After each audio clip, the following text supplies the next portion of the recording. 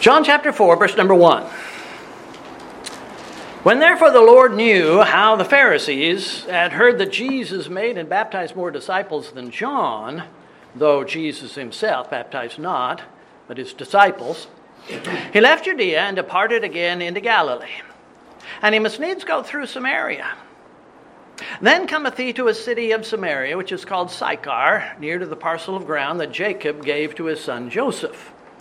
Now Jacob's well was there. Jesus, therefore, being wearied with his journey, sat thus on the well, and it was about the 6th hour. There cometh a woman of Samaria to draw water. Jesus saith unto her, Give me to drink. For his disciples were gone away into the city to buy meat. Then saith the woman of Samaria unto him, How is it that thou, being a Jew, askest drink of me, which am a woman of Samaria? For the Jews have no dealings with the Samaritans. Jesus answered and said unto her, If thou knewest the gift of God, and who it is that saith unto thee, Give me to drink, thou wouldst have asked of him, and he would have given thee living water. The woman saith unto him, Sir, thou hast nothing to draw with, and the well is deep. From whence then hast thou that living water? Art thou greater than our father Jacob, which gave us the well, and drank thereof himself, and his children, and his cattle? Jesus answered and said unto her, Whosoever drinketh of this water shall thirst again. But whosoever drinketh of the water that I shall give him shall never thirst. But the water that I shall give him shall be in him a well of water springing up into everlasting life. The woman saith unto him, Sir, give me this water, that I thirst not, neither come hither to draw. And we'll stop reading right there. Many Christians are fearful about trying to tell their friends about salvation in Christ Jesus. There may be many reasons for this kind of anxiety. For example, they may fear the loss of their friend. If I tell this person that I'm a child of God and he's a sinner and he needs to be saved, he may never speak to me again. And it creates an anxiety, a fear in a person. Some may fear persecution. That's not so real as it once was. And if we fear that sort of thing, maybe we are like that sluggard that we referred to a couple of lessons back, the one who says, There's a lion in the street, there's a lion in the street. They may have some fear about getting their theology wrong, and thus not accurately explaining the gospel in some perfect theological aspect. They may alienate God. He may get mad at me for trying to share the gospel in my limited way. Anxiety. Last week we considered some scriptures to use in speaking to people who were yearning to be saved.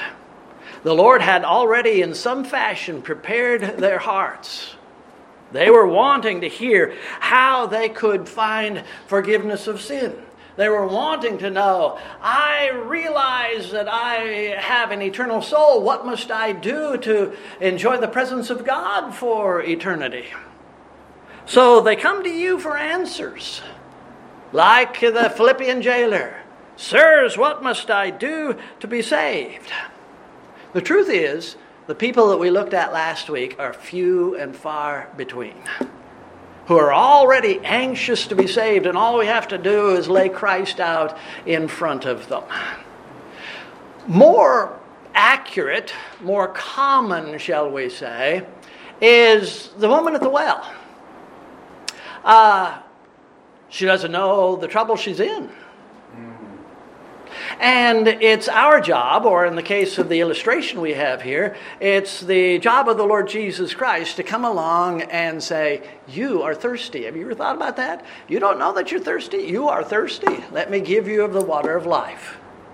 Far more often we find that sort of people who are, because they are our friend, might be willing to listen to us for a while, but they really have no desire for what we possess. This is the ministry of the Holy Spirit, to create that desire. But remember, He uses tools. And we could very well be the tool in this particular case. If you didn't get one of the sheets that's out there on the lectern, you can get one later. I would rebuke you, but you can just get one later. I will go through those scriptures that are on that sheet out there. First, we need to show this person, this one who is willing to listen to us, we need to show that person that he is a sinner. This may be difficult. He doesn't think that he is a sinner. He doesn't think that he has a problem. But you have his ear for a few minutes. You might not have his heart, but you have a limited opportunity to talk to him about the Lord. You could go to those scriptures that we looked at last week, which make the biblical declaration, you are a sinner. Romans 3:23, for all have sinned and come short of the glory of God. Isaiah 53:6, all we like sheep have gone astray. We have turned everyone to his own way, in contrast to God's ways. Isaiah 64:6, we all as an unclean thing. We are all as an unclean thing. And all our righteousnesses are as filthy rags. And we do all fade as a leaf. And our iniquities like the wind have taken us away. There's 1 John 1:8. If we say that we have no sin, we deceive ourselves and the truth is not in us. So here we have the declaration of the Word of God that points a finger straight at our friend and says, you are a sinner. But he doesn't care. He has no interest in the Word of God. He doesn't listen to the plain declaration of the Word of God. We think it's important, and indeed it is. But get out of your shoes and try to stand in his. What we need to do is convince this person that he's a sinner. Don't tell him that he is. Somehow get him to understand that he is. And these other scriptures, it's never wrong to quote Scripture. Never wrong to quote Scripture. But what I'm saying is these ones that I've just given to you may not be as powerful to him as they appear to be to us, or as they are to us. That man's heart is like a rock. His ears are dull. And remember, we only have a short period of time before he will turn us off again. So, perhaps a different approach is in order. You might ask him, do you know what God requires of us all? All of us. Matthew 22:37 and 38. We take him to the Scripture. Jesus, the Lord Jesus Christ, the Son of God, said unto a certain religious man, thou shalt love the Lord thy God with all thy heart and with all thy soul and with all thy mind. This is the first and great commandment. Even higher, we tell our friend, even more important than the 10 Commandments is another commandment that the Lord Jesus shares with us, and he takes it out of the Old Testament. We are to love the Lord our God with all our heart, all our soul, all our strength, all our mind. Do you love God? He'll say, of course I do. Or he might. Do you love the Lord with all your being? Do you worship him? You could, if you want, do you go to church where the Lord is revealed? Something like that. Do you love God with all your heart? No, nobody does. Nobody loves the Lord like he should be loved. You are not alone. And with that being true, you have broken God's greatest and highest commandment. No, you have not committed murder. No, you're not an adulterer. You could go through the 10 Commandments and he might say that, I'm not guilty of these. Do you love the Lord with all your heart, with all your soul, with all your strength? Since you do not, you are a horrible sinner. You are an awful sinner, a horrible sinner. Another way to approach this might be to ask, what is the worst of all sins? Murder? Sexual assault? Treason against your country? Actually, none of these are the worst of all sins. The greatest of all sins in God's sight is not loving Him with all your heart. If you don't love God, then you have committed the greatest of all sins, and that makes you a great sinner. We have to convince this person he needs a Savior. Perhaps we need to, rather than slap him in the face with scriptures that stab him, you're a sinner, convince him that he is. Your friend might say, but I didn't know that I was supposed to love God with all of my heart. No one has ever taught me. You might ask him, have you ever heard that in American law, ignorance is no excuse? Ignorance of the law is no excuse. Just because you didn't see that speed limit sign doesn't mean that you can go 50 miles an hour in a school zone. The same is true of God's law. Just because you're not aware of God's law doesn't mean that it does not apply. The opposite is also true.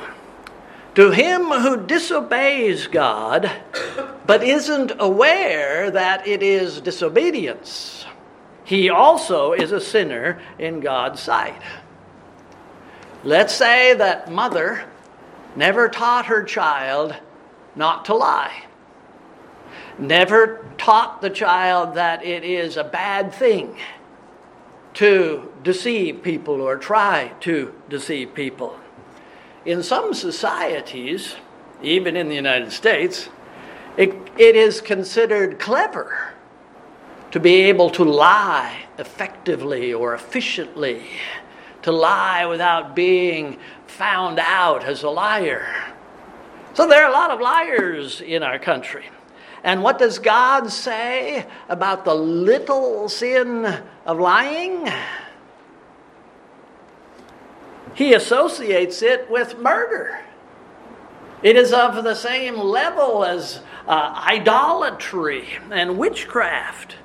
God considers it damnable. Revelation 21 and verse number 8. But the fearful and unbelieving and abominable and murderers and whoremongers and sorcerers and idolaters and all liars shall have their part in the lake which burneth with fire and brimstone, which is the second death. Why will these people go to hell? It's not just that they are liars, it's that they are sinners. They're sinners. And how many of the world's liars are included in that group going to hell? Every single one of them. You don't have to ask the fella because he's an adult. You might ask that 10-year-old, but you don't have to ask that man if he's ever lied. Just lay it out there. Liars are under the judgment of God. Period. Try to be kind. James 4:17 comes at this thing from a little different direction. Therefore, to him that knoweth to do good and doeth it not, to him it is sin. What we're trying to do is give the Holy Spirit the ammunition to convict this person or convince this person of his need of salvation. Not to do what God has told us to do, to love Him with all our hearts, for example, is sin in God's sight. And it comes under His judgment. Try to get your friend to see that it is God who says that he is a sinner. It's not me. I'm not judging you. The Lord has said, for various reasons, you are a sinner. And even those little sins are huge in God's sight. Then show him the results of sinning against God. Have your friend read Romans 6:23. For the wages of sin is death, but the gift of God is eternal life through Jesus Christ our Lord. What are wages? He knows what they are. They're the reward that we might expect for some sort of service. We have agreed with our employer to work for him for 80 hours a week at $10 an hour. And at the end of the week, we expect to receive wages for what we have done. But wages can be negative as well as positive. If what we have done is evil, the wages will be painful. And what are the wages paid for sinning against God? The Bible says, this verse says, Romans 6:23 says, the wages of sin is death. Is death. Explain at some point the difference between physical death, spiritual death, and eternal death. Thankfully, this verse also declares that the gift of God is sufficient to cover the wages of sin. The gift of God is greater than death. Ask him, if given a choice, which of the two he would prefer. Life or death? I have several books on evangelism. And most of them are filled with various kinds of psychology and salesology. Is that a right word? Get him saying yes, yes, yes. Convince him early on just to say yes, yes, yes. And by the time you ask him, do you want to be saved? He'll be so in tune with saying yes, he'll just automatically say yes whether he means it or not. That's not what we're trying to do here. But try to get him to see some wise choices. Do you want to die or do you want to live? There's nothing psychological in the question. Ezekiel 18:4. Behold, all souls are mine. The soul of the Father, so also the soul of the Son is mine. And the soul that sinneth, it shall die. Who do you suppose is speaking in this verse? It's got to be God. Why does God think that all souls are His? Hopefully this doesn't get us off track too far. But He can say that because He created all of these souls. Like the potter who made the vase. He can glaze it and sell it for $100, or He can throw it away. It's His. He can do whatever He wants with it. God has created us, so we, in essence, belong to Him. The Creator, the owner of souls, all souls, says that the soul that sinneth, it shall die. If that vase has a crack in it, once it's fired because of some imperfection in the clay, He can throw it away. We are imperfect. We're sinners. We've already seen that. The soul that sinneth, it shall die. Does that mean simple physical death? No, it doesn't. Because everybody dies. Ezekiel's talking about something more than physical death. Everybody dies. This is special. Well then, of what death is this verse speaking? Maybe that's the point where you want to introduce the difference between physical death and spiritual death and eternal death. We're talking about a death which is beyond the physical end of physical life. Isaiah 59:2. But your iniquities, and you can explain if he doesn't understand, your sins have separated between you and your God. Your sins have hid his face from you, that he will not hear you. He will not hear. Because we are sinners, and because God is holy, we are separated from him, eternally separated from him.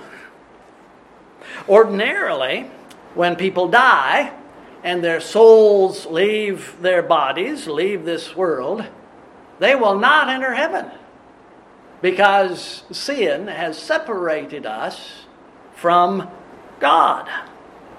And while physically alive in this sinful condition, those sinners shouldn't expect God even to hear their prayers.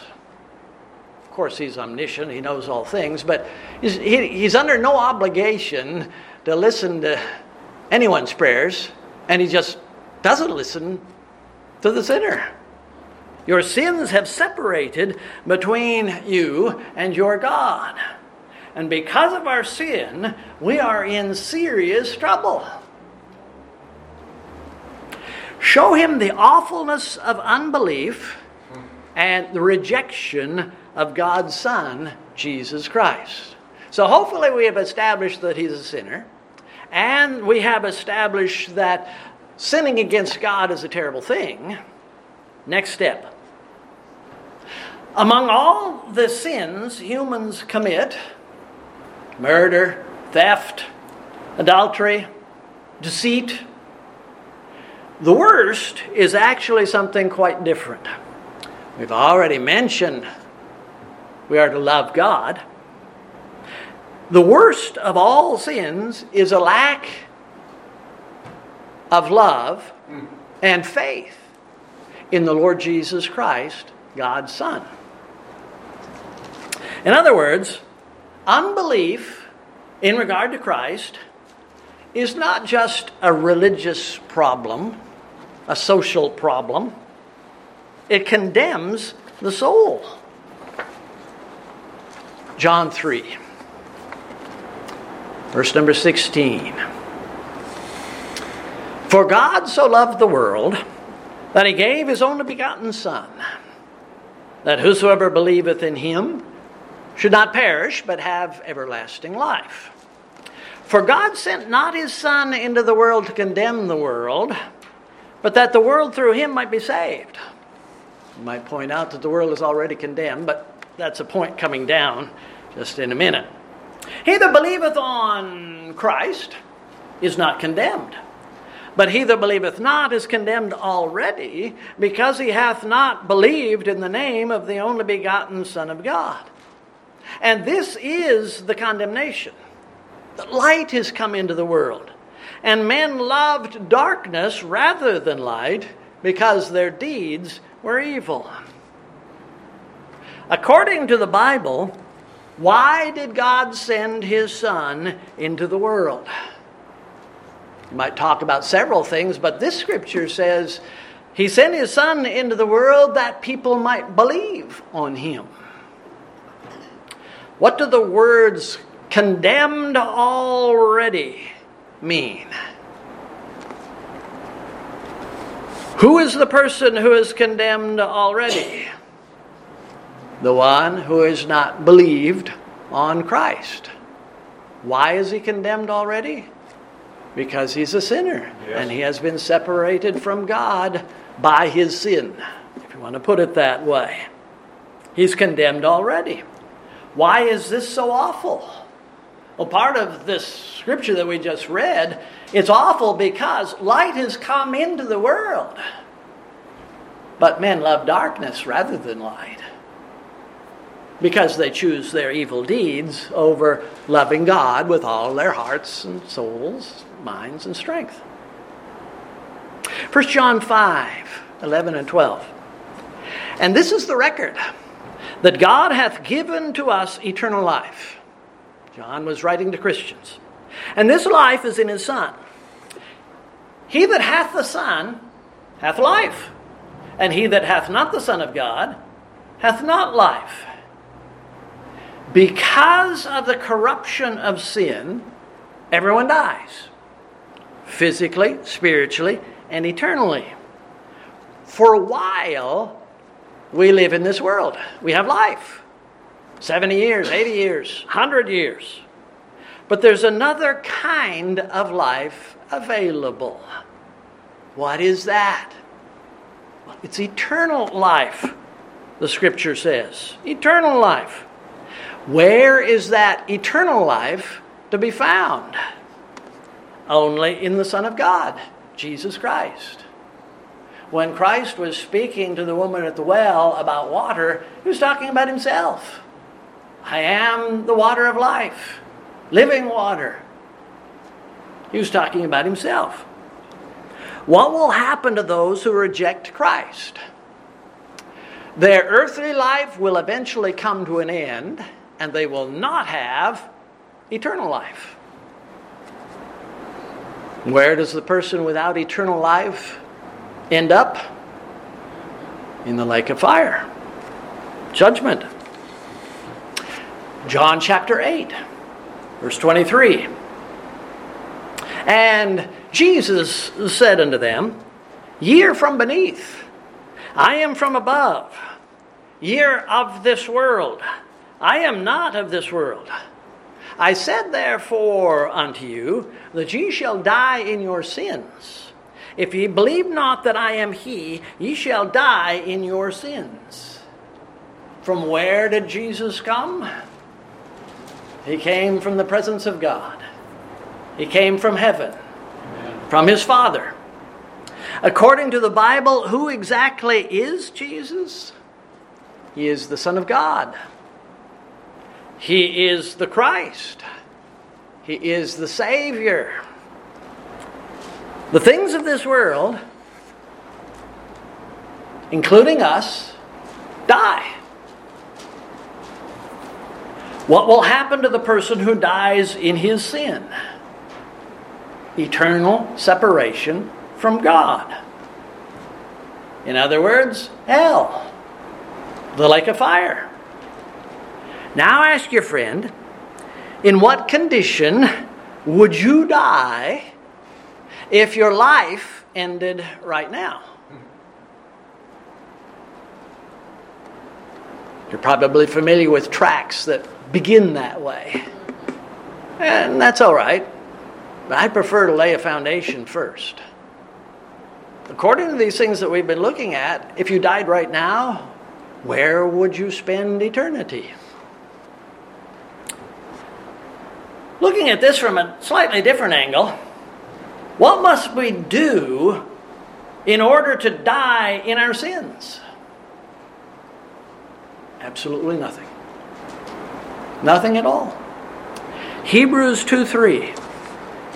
How shall we escape if we neglect so great salvation, which at the first began to be spoken by the Lord and was confirmed unto us by them that heard him?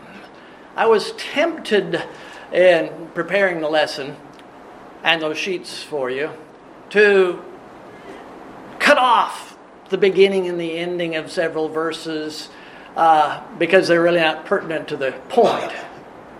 But if you and I do that in front of somebody who's lost, he's going to think, that person, you are manipulating the scripture.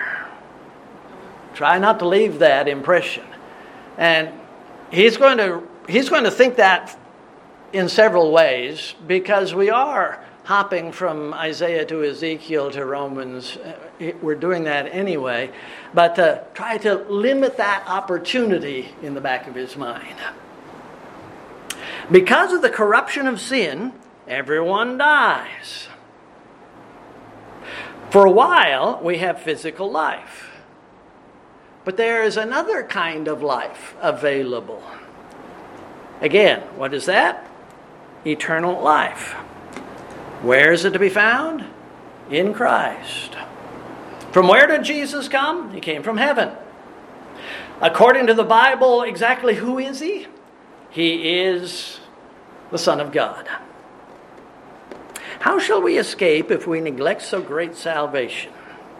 What do you suppose the Bible means by the word salvation? See if he understands. What is salvation?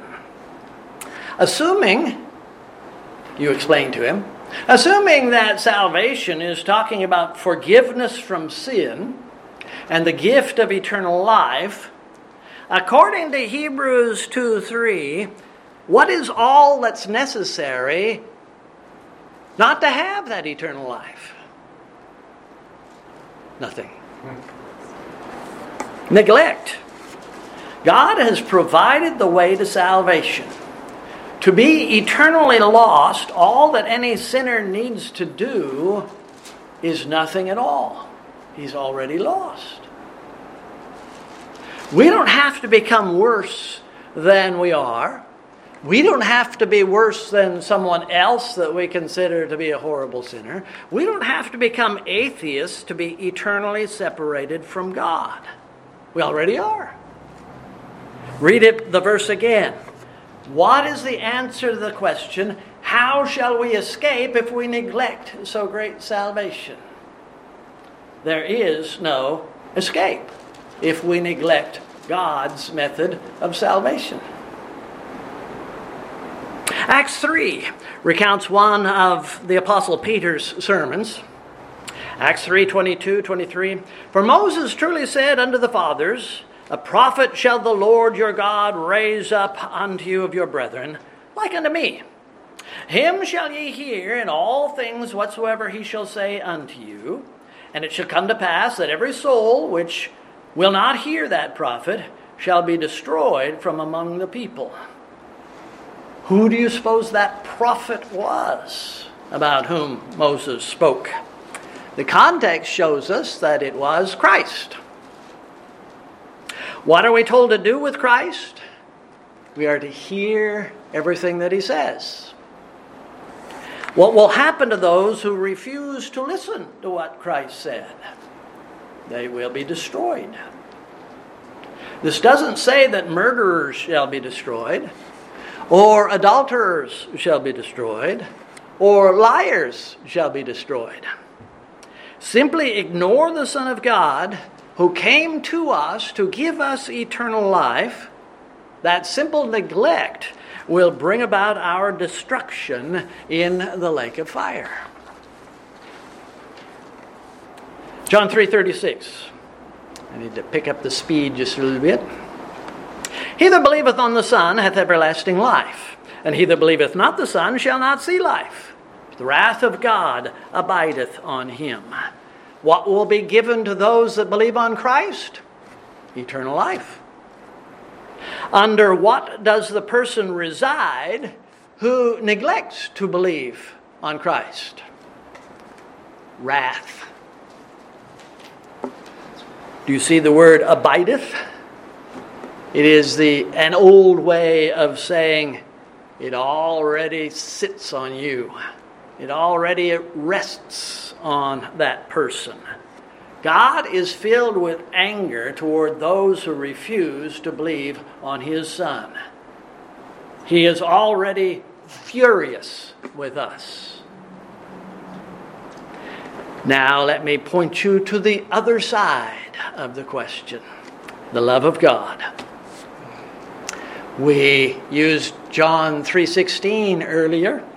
For God so loved the world that he gave his only begotten Son, that whosoever believeth in him should not perish, but have everlasting life. According to this verse, who may receive everlasting life? Those that believe on Christ. What is it to believe in or on Christ?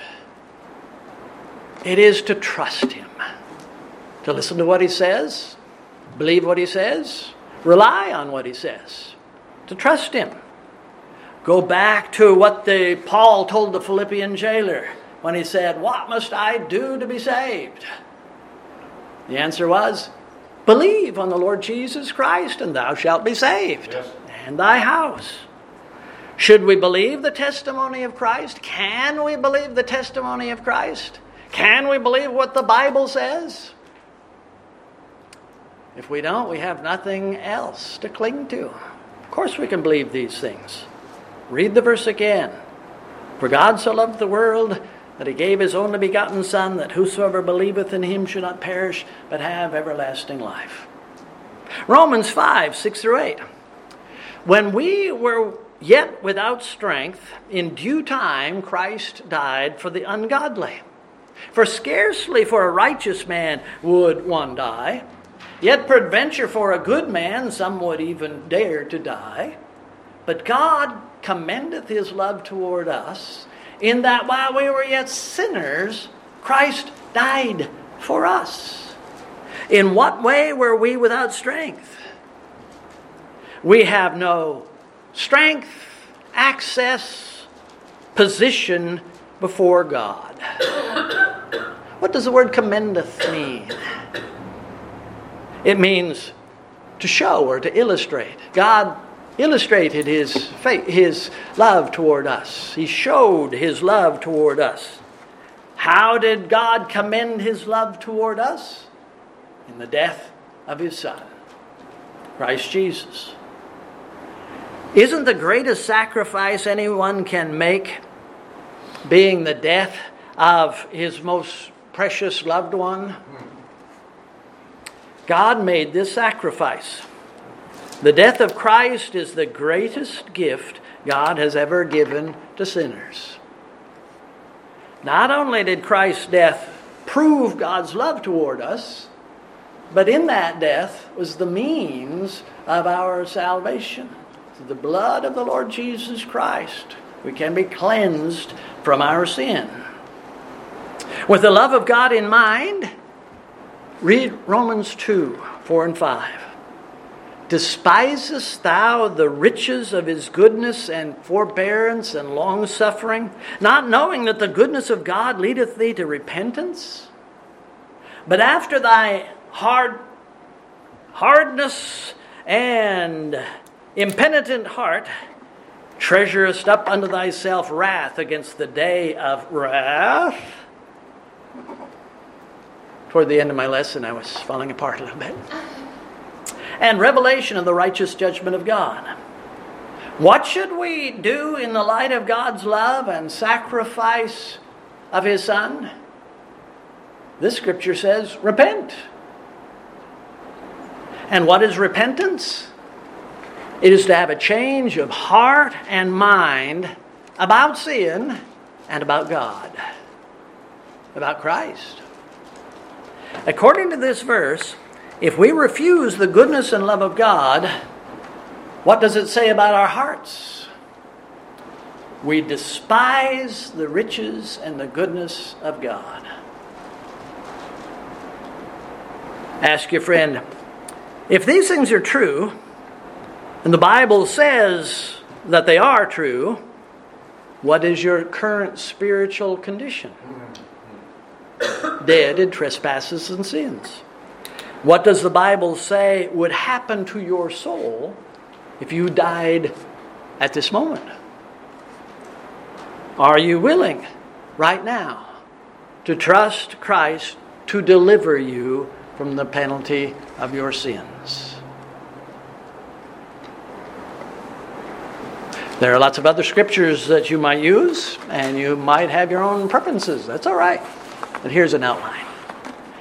I'll let you take a break.